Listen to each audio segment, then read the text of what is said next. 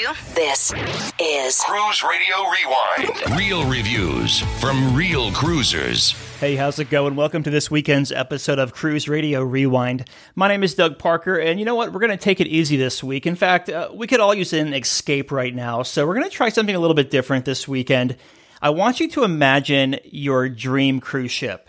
What would it be like? Where would it sail? What restaurants would be on board? Remember, it's strictly a dream cruise, so you have an unlimited budget and everything. Tommy Casabona from the Always Be Booked podcast is with us on the line to talk about his dream cruise. And how we're going to format this is a regular cruise review, except remember, this did not happen. It's all in Tommy's head. But we're going to do it anyway, just because what the hell? It's we've been inundated with negativity over the past couple of weeks, so let's turn things around here. Tommy, how you doing, buddy?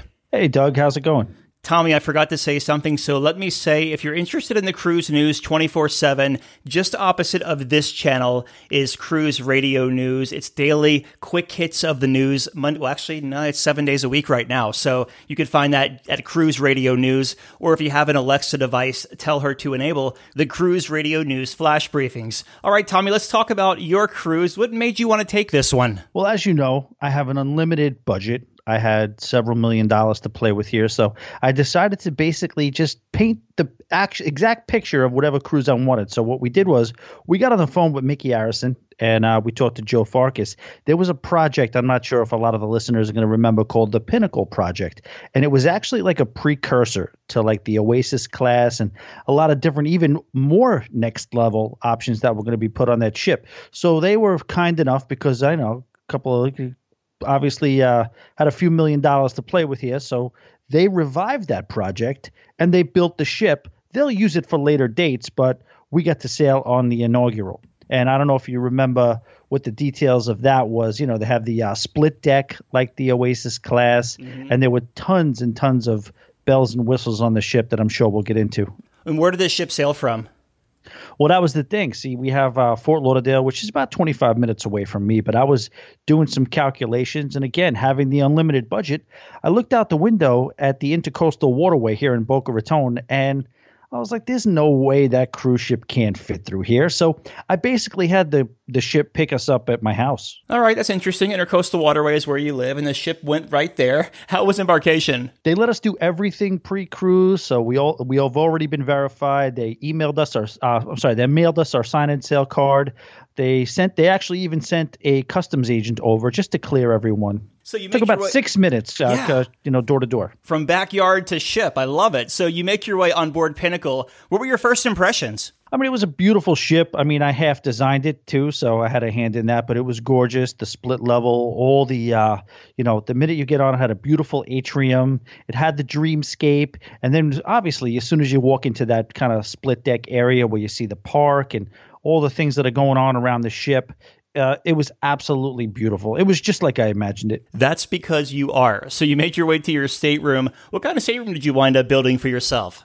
So here's what we did with the stateroom. We took some liberties, and we decided we wanted the entire width of the ship that was facing aft, wrapped around a little bit on each side, and we had a balcony, obviously. So we had 2 levels. So if you can imagine, we had the entire floor, one floor, plus the top floor of that, and it just basically was custom made for us to be able to face the aft. The first floor was a common area, and then the top level had 10 bedrooms to take care of all of us. Each bedroom had a king-size bed. It had its own. Actually, we were able to negotiate to get a own Dunkin' Donuts franchise for coffee and breakfast in each room. Okay. The bottom level was a common area.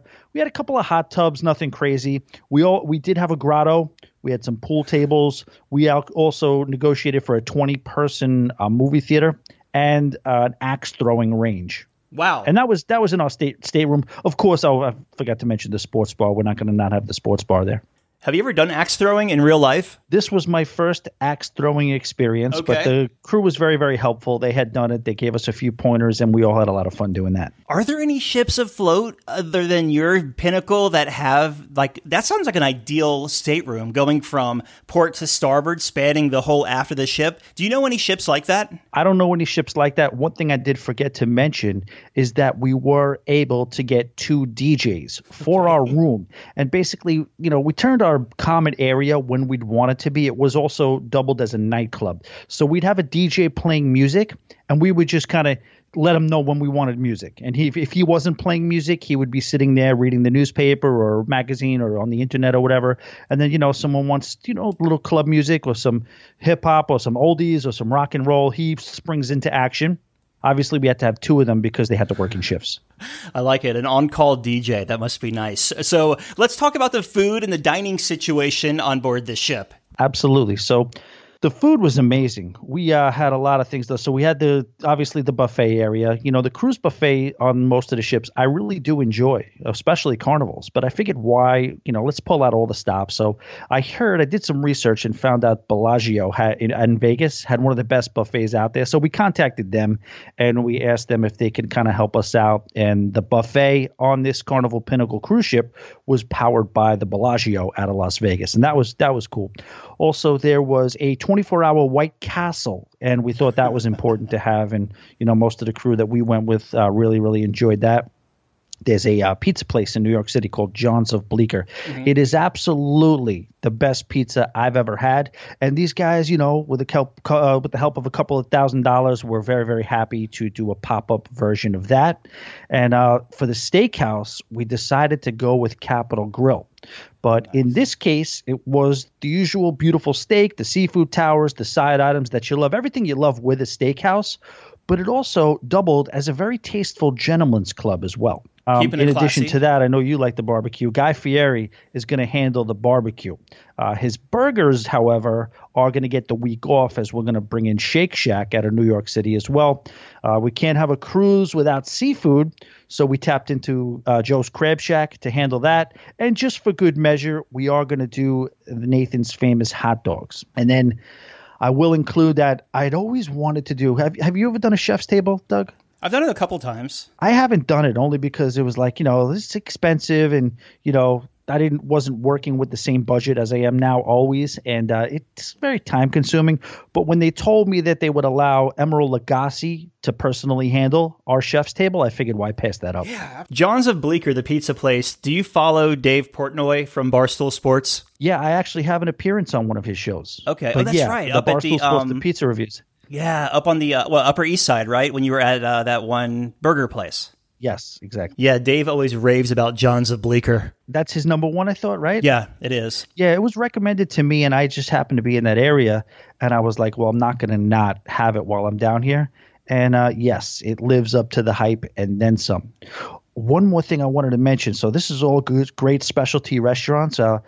They also had a main dining room, but, we went a little bit of a different direction with the main dining room, and we partnered up with Medieval Times. Have you heard of that franchise? Yeah, the show's good. Not a big fan of the food. No, I got you. I just didn't have the food because it was doing it more for the show. There was so many specialty options we didn't eat there, but the show was very, very nice, and we got to participate, so it was cool. Let's talk about your entertainment now. All right, so the entertainment was, I couldn't believe it. I was really even surprised. They pulled out a couple of stops for us that I wasn't even expecting that they were. The main show, usually the decade by decade Broadway style review show on most ships. Carnival usually does playlist productions. Mm-hmm.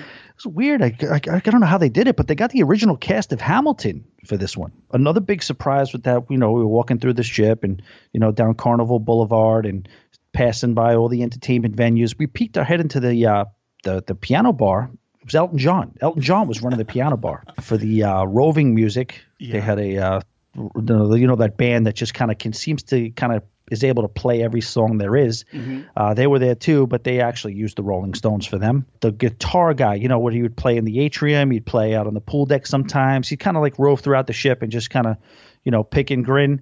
They had a guy by the name of Slash, a little heavy for a lot of people, even the acoustic sets, but he's pretty talented. That's the hat guy from Guns N' Roses, right? He's the hat guy. He's always smoking on stage, but he was a part of one of those really famous bands in the 90s. How was the casino as far as paying out and the smoking situation?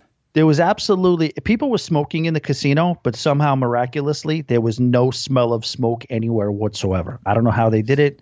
Everything was great in the casino. They were doing, playing the blackjack, the roulette. The one thing I really enjoyed was the fact that they had a sports book. They had a bunch of TVs, and despite all the stuff that I just mentioned to you, all the crazy stuff that we've talked about so far, one of the craziest things is they actually had American sports on the TV. They had you weren't left in the dust if you wanted Australian rules football or if you wanted the cricket, but they actually did have American sports on the TVs as well. But you were able to place wagers on them as well. In the real world, can you do sports betting on chips? Not at this point. I do hear there's some things in the works, but at this point, not yet. Okay, gotcha.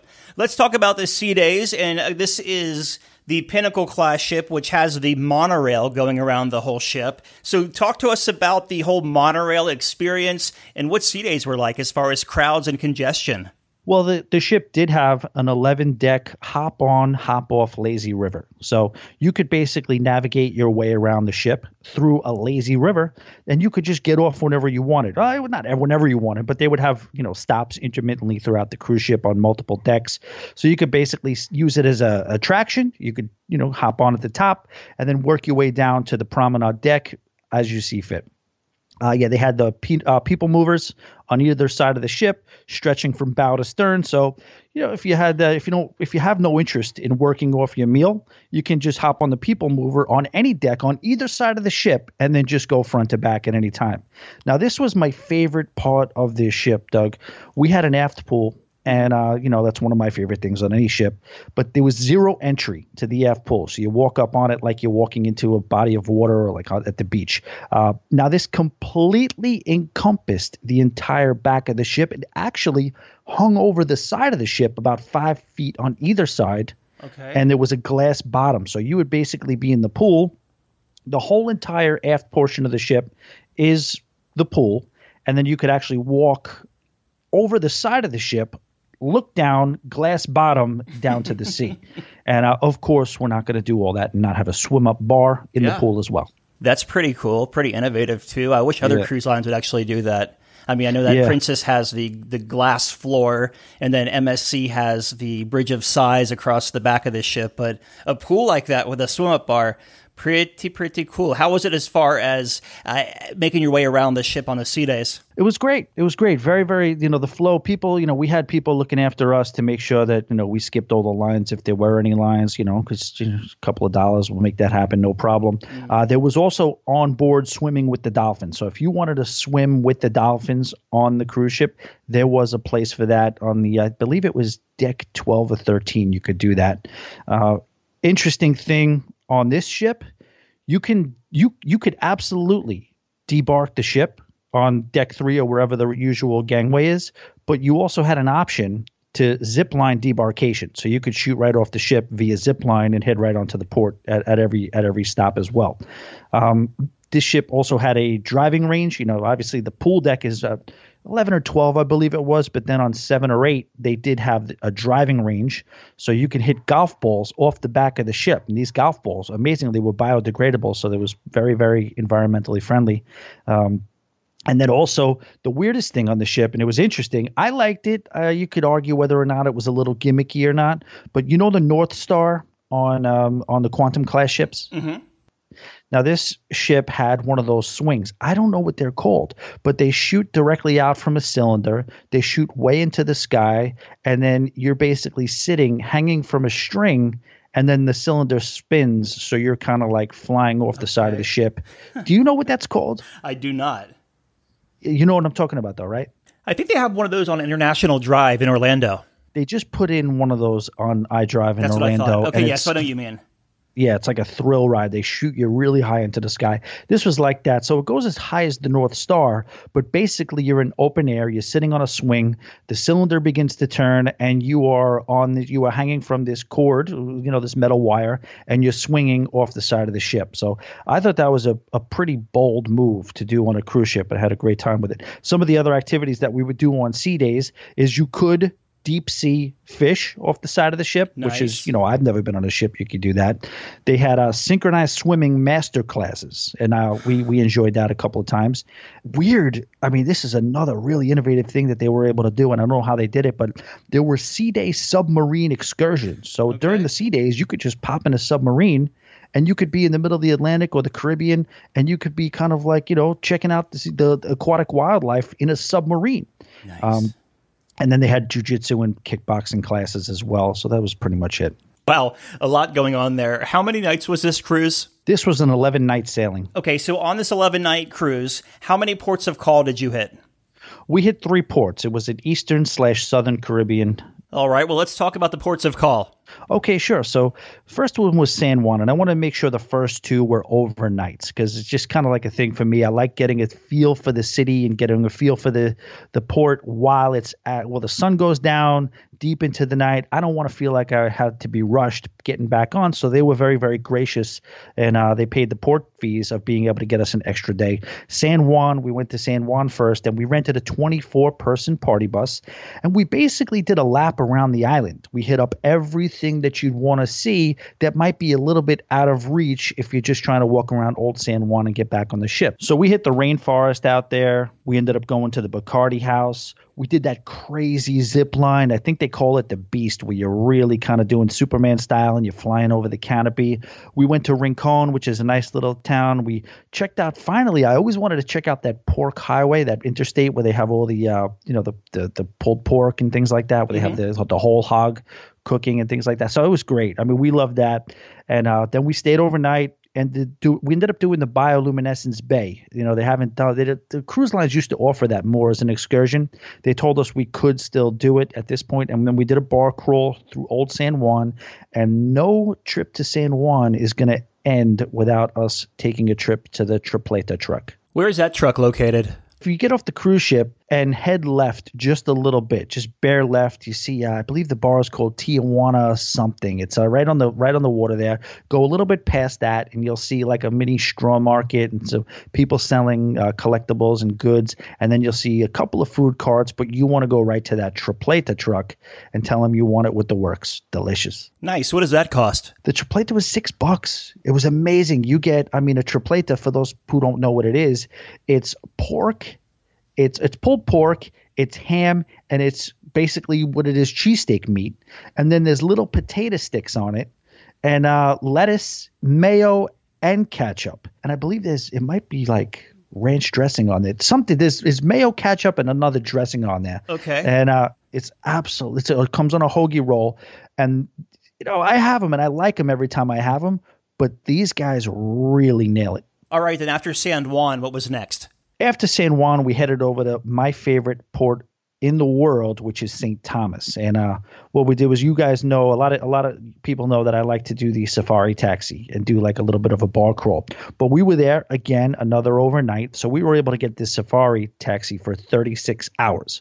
First day, we started at Coki Beach. We got on the jet skis. Then we went to Red Hook, drank a little bit, experienced some of the restaurants, walked around that little area, and then we went to a place called Pizza Pie, which is you have to get a boat for. It's gourmet pizza served on the water, and we made our way out there via, actually, if I'm not mistaken, no, they came to us. That's right. Yeah, there was some drinks, so I do apologize. Pizza Pie is a movable boat with a kitchen on it, produces delicious pizza, and they came and picked us up. And then what happened after that is that they took us over to St. John's. So they closed down business for the day. They acted as our personal ferry to St. John, and then we bar hopped around St. John, hung out at Trunk Bay, and me and my buddy Colin, shout out to Colin, we actually had a Pizza Pie pizza eating competition. I wrecked him, of course. He had no, he didn't stand a chance, but it was cool that they gave us that ferry ride, and they actually served as our personal, basically caterer for the day as well. Nice. So you load up and head back to the ship. What was your last port of call? The final port of call was interesting because they were going to have to move some stuff around, a little bit of a 1.5 to 2-day trip down to Aruba, which is also one of my favorite islands. So we started the day in Aruba at the Dutch Pancake House. That's one of my favorite places to eat in the Caribbean. Then we checked into our penthouse at the Renaissance Hotel. They let us take jet skis over to Flamingo Beach. I don't know if you're familiar with that place. It's got all the flamingos, and you're kind of just hanging out with them. It's almost like if you like swimming with the dolphins or swimming with the pigs. This is hanging out on the beach with flamingos. Which is cool, though, if you've ever been to the Renaissance Hotel in Aruba, the cove or the canal, whatever you want to call it, runs right into the lobby. So we hopped on our jet skis. We checked in, hopped on our jet skis in the lobby, and then made our way out over to to the island. After that, we had dinner over at Z Rovers, and that is where you pick your fish, they weigh it, they charge you by the pound, and they literally fry it up right for you on site. You're eating it with a beautiful view outside, watch the sun go down. Then we just bar hopped a little in Rajasthan, and this was an overnight, so we did have to, get back at a certain hour because we were going to wake up early, and we arranged for a four-wheeler company to rent us some ATVs at 5 a.m. And this way we were going to cruise the desert over at Arakat National Park. Yeah. As the sun came up, we're cruising around the desert. It was beautiful, but we did have to get back on the ship at 8 since it was going to be a long ride back to Boca. Yeah, I was going to say, this is a really sea day heavy itinerary. I was initially worried about that, but having run of the ship and all the attractions and the activities and the entertainment. I saw Hamilton twice. I actually went twice to see Hamilton. It was great. There was tons of stuff to do on the ship. You couldn't drag me away from that aft pool. It was great. So we weren't worried about the sea days. I'm kind of a sea day guy in general anyway. I'm surprised you didn't throw a Rally's fast food place on there. You always talk about going to that place after work. Wait, Rally's, I think you may have it confused because I don't know what Rally's is. Okay. Checkers? Checkers, okay. Rally's? We have a Rally's here too. So I thought I might have remembered that Rally's and Checkers were the same. But yeah, Checkers is good. I got to go with the White Castle, though. There's no better late night food than White Castle. I hear it seems like there's a lot of fiber. Yeah, you know what? I lived in Nashville in 2007 when I worked in radio, and I got to tell you, man, like many a late nights were at the White Castle drive-thru on the way home. Delicious. They have the clam strips. Doug, they have an item there called the chicken ring, and I'm just trying to figure out what part of the chicken is the ring. I don't know, but if I had a ship, I'd have a Waffle House on it. I'm surprised you didn't say that. Yeah, I do know you do love the Waffle House, the steak and eggs, right? Yeah. We went there, didn't we, when you came through Jacksonville?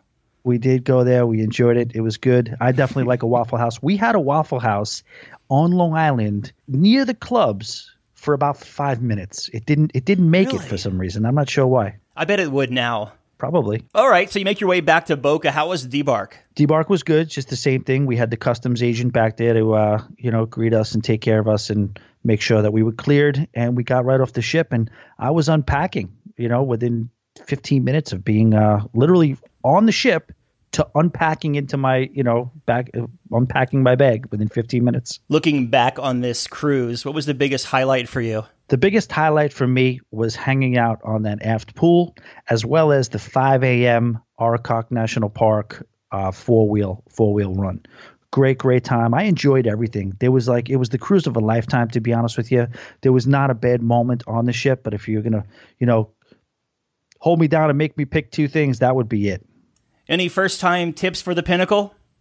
I would say if you're going to sail on Pinnacle, or if you want them to build you your own ship or pick you up at your house, customize an itinerary just for you, I would say be liquid to at least about $500 million or so.